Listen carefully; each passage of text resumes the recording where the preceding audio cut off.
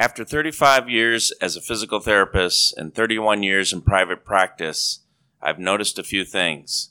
And one of those is that in today's environment, the public demands and the public needs require us as treating professionals, as physical therapists, to be problem solvers and think creatively.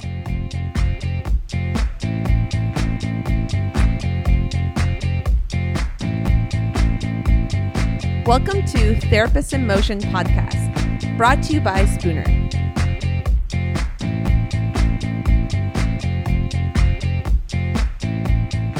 Welcome back to Therapists in Motion podcast. Paul and Dan here with you today. And if you didn't already recognize the lovely voice in our intro, our owner and CEO, Tim Spooner, is joining us this morning. Yes, this morning. It is currently morning. That is morning, yes. Thank you. Even though it's dark in here. Yes, I know. I'm a little thrown off. Dan created a very nice environment for us today. So this month, currently, in 2021, Spooner is going through a nice little rebrand, awesome new logo. However, at the base root of things, it seems like then it becomes a good time to talk about what is the foundation. Because the commitment to excellence hasn't changed, and our commitment to being movement specialist has not changed. So I thought with a new look and a new logo, let's reset what we expect out of our profession. And in our intro, Tim, you talked about, therapists needing to problem solve through things. That's what the community demands and needs if they don't even know that that's what they need. What are you talking about when you say therapists need to be able to problem solve? Great question, and good morning, guys. Problem solving is your ability to look at a complete situation and a complete person and really understand what they need to do and understand truly where our space is in the healthcare environment. Our space in the healthcare environment as primary care MSD specialists is crucial to the healthcare system, meaning people have been for years not getting treated, not receiving care for their MSD issues and putting them off, which tends to worsen them. For instance, if someone drives a car into a curb and their right tire gets out of alignment, and they think, well, it's okay, but let's just continue to drive it, sooner or later you're going to wear out that tire and wear out that rim and cause issues with the entire car. Our movement system is no different. And the biomechanical specialist, the person most adept at evaluating that, is the physical therapist. And we need to really own that space as part of the healthcare system. So when you come to owning that space, what does that look like? How, as a therapist, can I own my space as a movement specialist and a primary MSD, musculoskeletal dysfunction provider? Great question. And we have to go back to school and say, all right, we get a tremendous foundation in our profession on what the body is, and that's our anatomy and some biomechanics and physiology and how it moves. But now we have to take that basic foundation and say, what does that look like in real life with my patients? And we need to take that and really go back and double down on that anatomy, because do we really know where all slips of that tendon attach and what would turn them on and what is that design actually for? And then apply it to a biomechanical model where now that person is moving. Because we studied a lot of stuff that was two-dimensional, in books, and now we're out in a three-dimensional world where people are moving. They're doing function, and we have to apply that and enhance our biomechanical knowledge to a greater degree. So I appreciate that the level of depth within school, what it teaches us. And during our show prep, you spoke a little bit about your vision of what historically that has done.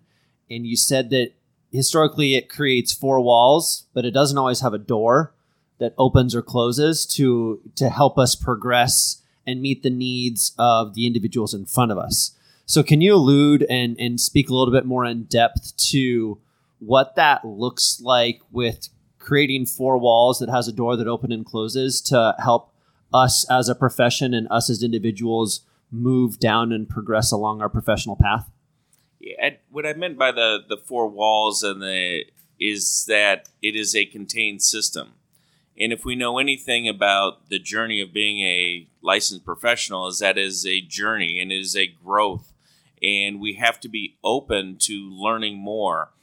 We have to have a curiosity to want to learn more. And we have to understand why we want to learn more.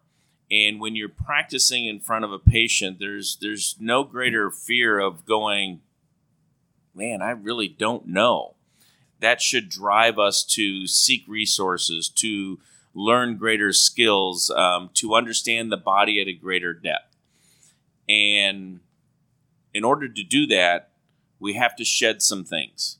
We have to understand that our whys and our curiosity are the greatest drivers for us, and we need to shed our fears of, well, what's insurance going to say, or what's the licensing board going to say? We have to stay within our license in that, but what we really need to do is take care of that person in front of us. What are we going to do? What skills are we going to learn? And how are we going to learn more about human movement in order to accomplish that task?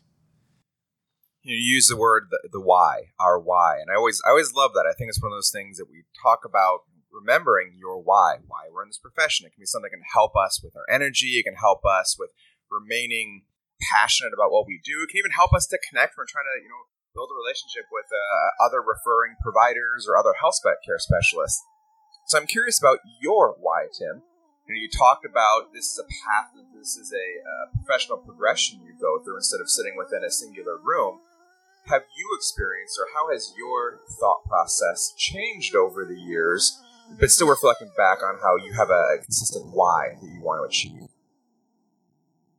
The why for me is I'm an assistant to Mother Nature, and I want to help the person in front of me move and feel better. And what skills do I need to have in order to do that?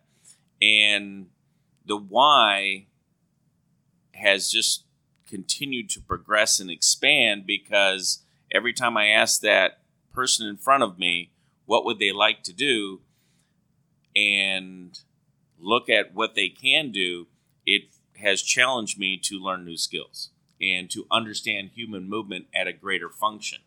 It is, to me, it's the epitome of the opposite of burnout. If I am learning, if I'm growing, then I'm helping people. I'm having fun. I'm having fun in the clinic. My patients are getting better, and I'm not worried about burnout. In fact, it creates almost a different fuel in the aspect that now there's more people at my door. It creates some kind of stress that way, like, holy cow, how am I going to take care of all these people?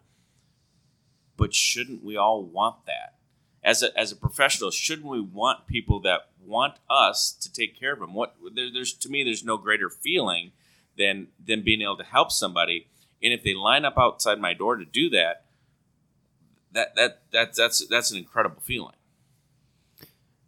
I think you hit on a couple components that I want you to circle back around. And one of those is about the posture of curiosity, right?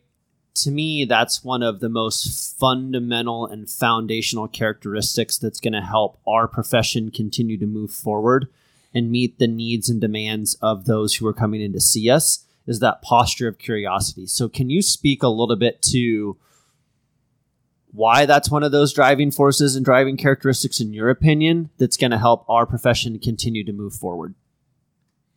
When I look at curiosity and when I look at what Paul mentioned as the why, there is a spinning devil in my head. Someone comes in and asks and says that they had a rotator cuff injury. It was a non-traumatic injury, and the person is X numbers of years old. Well, that shoulder just didn't wake up and fall off. And if it did fall off, why didn't the other one fall off? So we have to ask why. And I have to be curious enough to say, not only did the surgeon maybe put that shoulder together, but what is my job to prevent it from happening again, or preventing the other one from happening again? And so I go through a layer of why and curiosity why that happened. Then I go through a layer of what movement problem may have led to that, and tissue that failed, and then another curiosity that says, well, what am I going to do from a movement perspective to prevent that and retrain the system to not have that? And when we look at the complexity of the body and the multitude of areas for injury and the layers of, I usually think it's 4 to 5 layers deep in order to really get at what I should be doing and what I can do for my patient. There's a lot of information there, and that curiosity is it's just kind of a constant process. I got to ask why until I find a real fundamental cause. And when I find it and I explain it to the patient, they are completely bought in because they feel it too. Yeah, I would say that driving posture of curiosity or posture of learning for me is kind of what you just alluded to. It's that gap. It's that gap between the cause and the result or the effect, right? And so many times in our world as therapists, and even in the medical world, people go in to see a provider because they have an effect, right? They have pain. They had an acute injury, right? And I think what is going to help progress our profession moving forward is to get better at narrowing the gap between the effect and the cause. Identifying the cause, which takes thought, it takes learning, it takes genuine curiosity and solid question asking, not answering, and getting to know the patient and their body in a way that perhaps our profession hasn't done in the past. Totally agree, but let's think back to how we were trained. We were trained for episodic care. Correct. The public and the healthcare systems demands that we move towards more lifestyle medicine. So we're going to treat somebody through an acute episode. That's going to continue to happen. But we are also taking care of them over a lifespan. So you're going to get to know that patient and help them move more efficiently and better over the course of a lifetime. So when you see that person in their 30s, you may have something, but when they're moving in their 60s and retired and want to enjoy life and get out and do things, have you prepared them for that? Have you counseled them early on about risks and things that they may need to do? And when we think of lifestyle medicine, are we taking care of that biomechanical movement system in its best function, and also addressing some of the other issues, whether that may be some of the other risk factors that may not prevent them from being successful as they get into their 5th and 6th and 7th decades. I think that's a phenomenal thing for people to think about, is what you just said, is caring for an individual moving forward from the first time you meet them. I don't know if it was you, Tim, or you, Paul, or one of my other mentors that basically said at one point to me, I want to challenge you with that patient that you meet today, that new patient that you meet today. You're going to care for them and be their go-to health advocate for the rest of their life, right? That's a pretty big challenge to think about. I'm going to manage this person for the rest of my professional career. But what you just said about thinking long-term about their biomechanical needs and what we know about how the body can change and does change and what things can we do now, both from a biological standpoint or a biomechanical standpoint, but also a psychological standpoint and preparing their brain to accept what is can and or will happen, that's a really powerful thing for people to think about. And I guarantee the listeners who aren't doing that right now, when you start to do that, it will transform your practice. So I started this talking a little bit about the rebrand and setting a foundation. However, I think it's important to recognize that this isn't obviously just us. We're looking at the entire profession.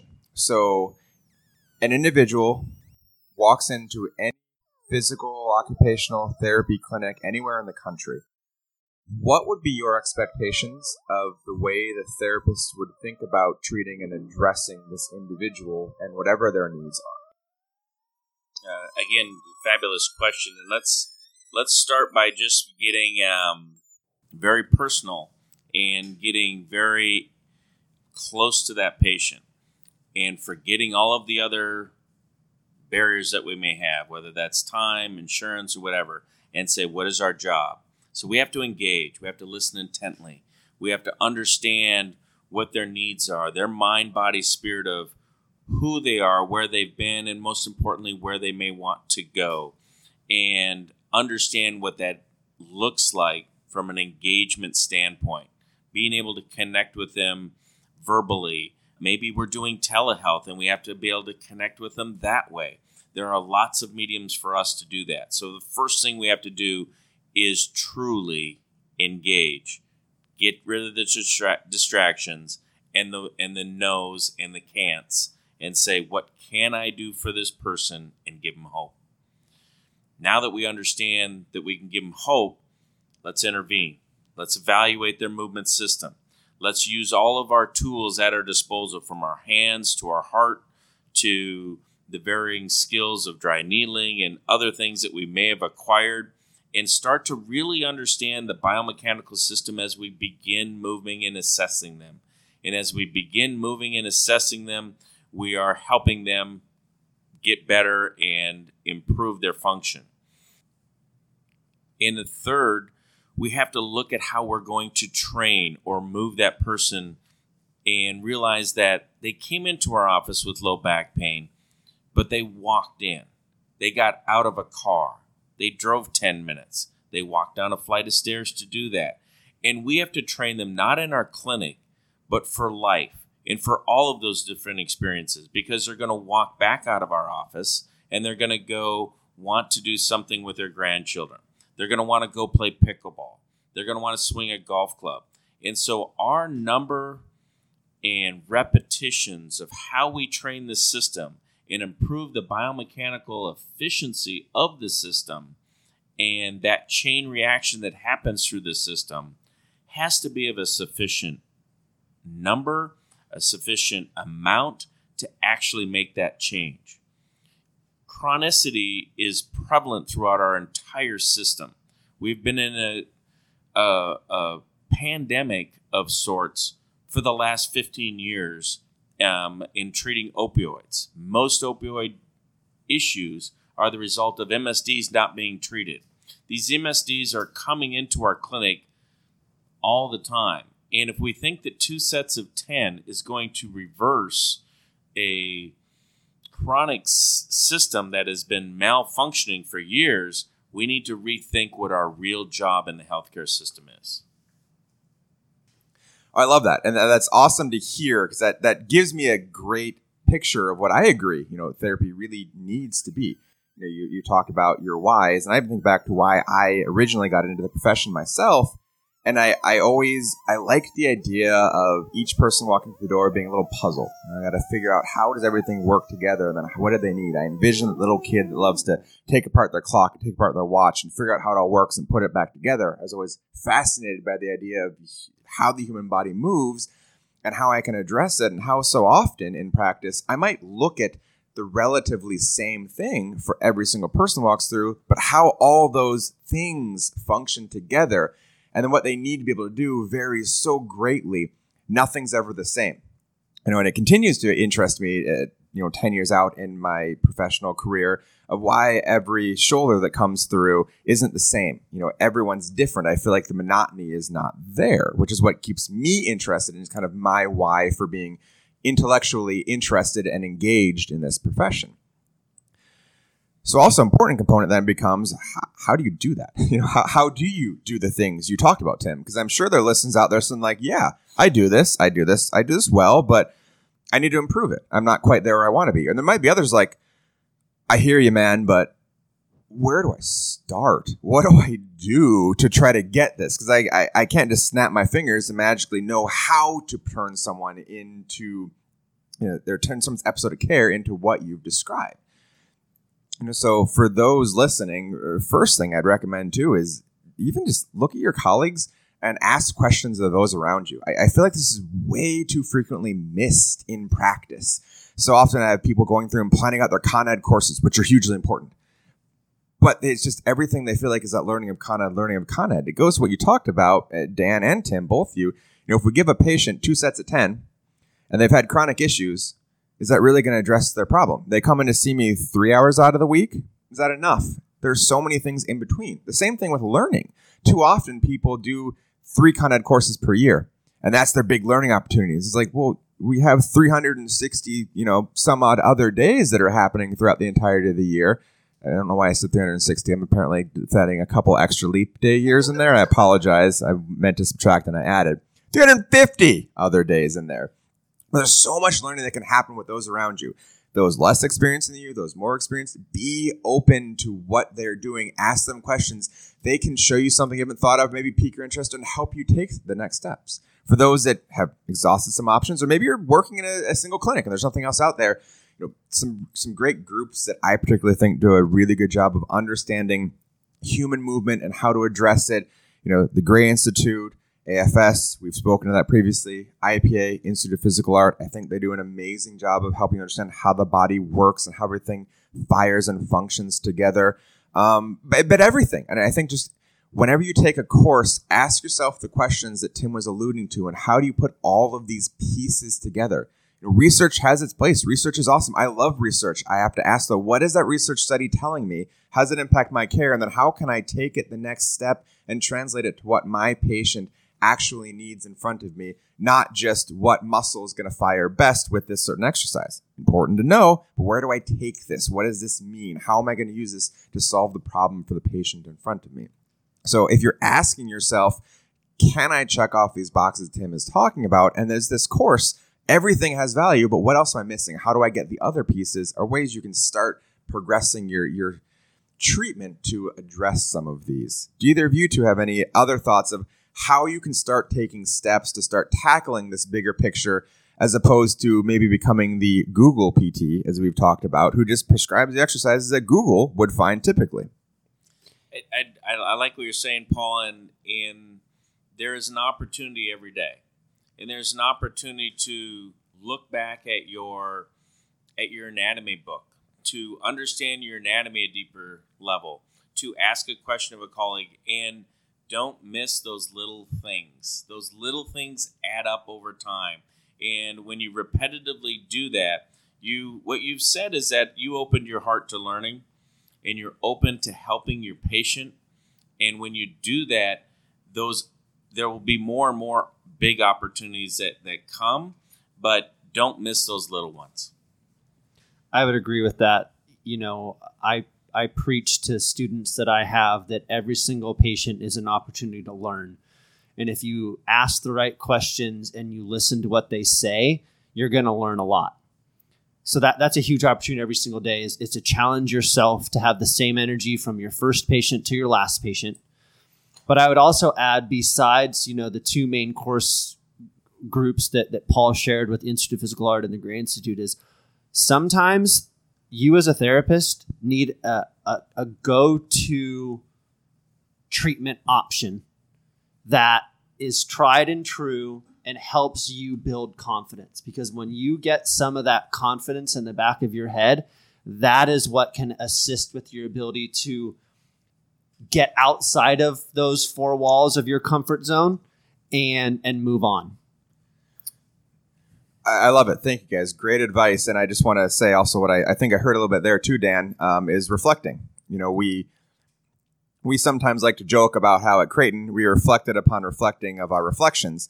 But the truth is, it's an underappreciated aspect, especially when our jobs are demanding, right? There's a lot of emotional demand, physical demand. Sometimes you're done with work and you just need to leave work and put it behind you and get your mind on something else, which makes sense. Like, we need to take appropriate emotional care of ourselves mentally, etc.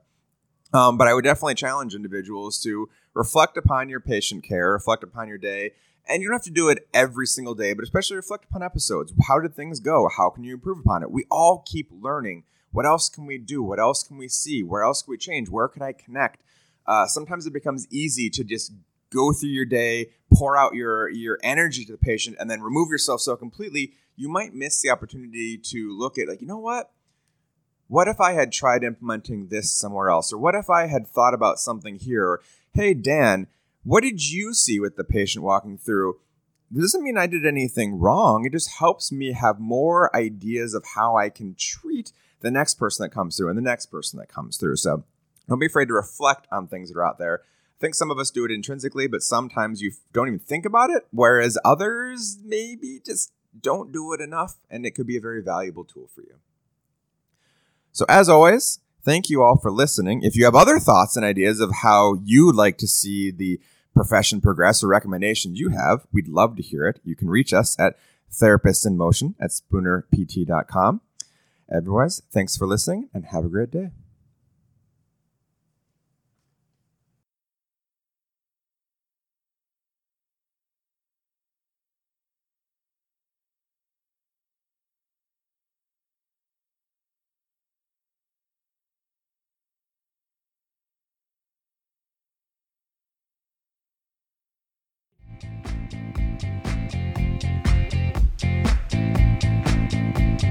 Thank you for listening.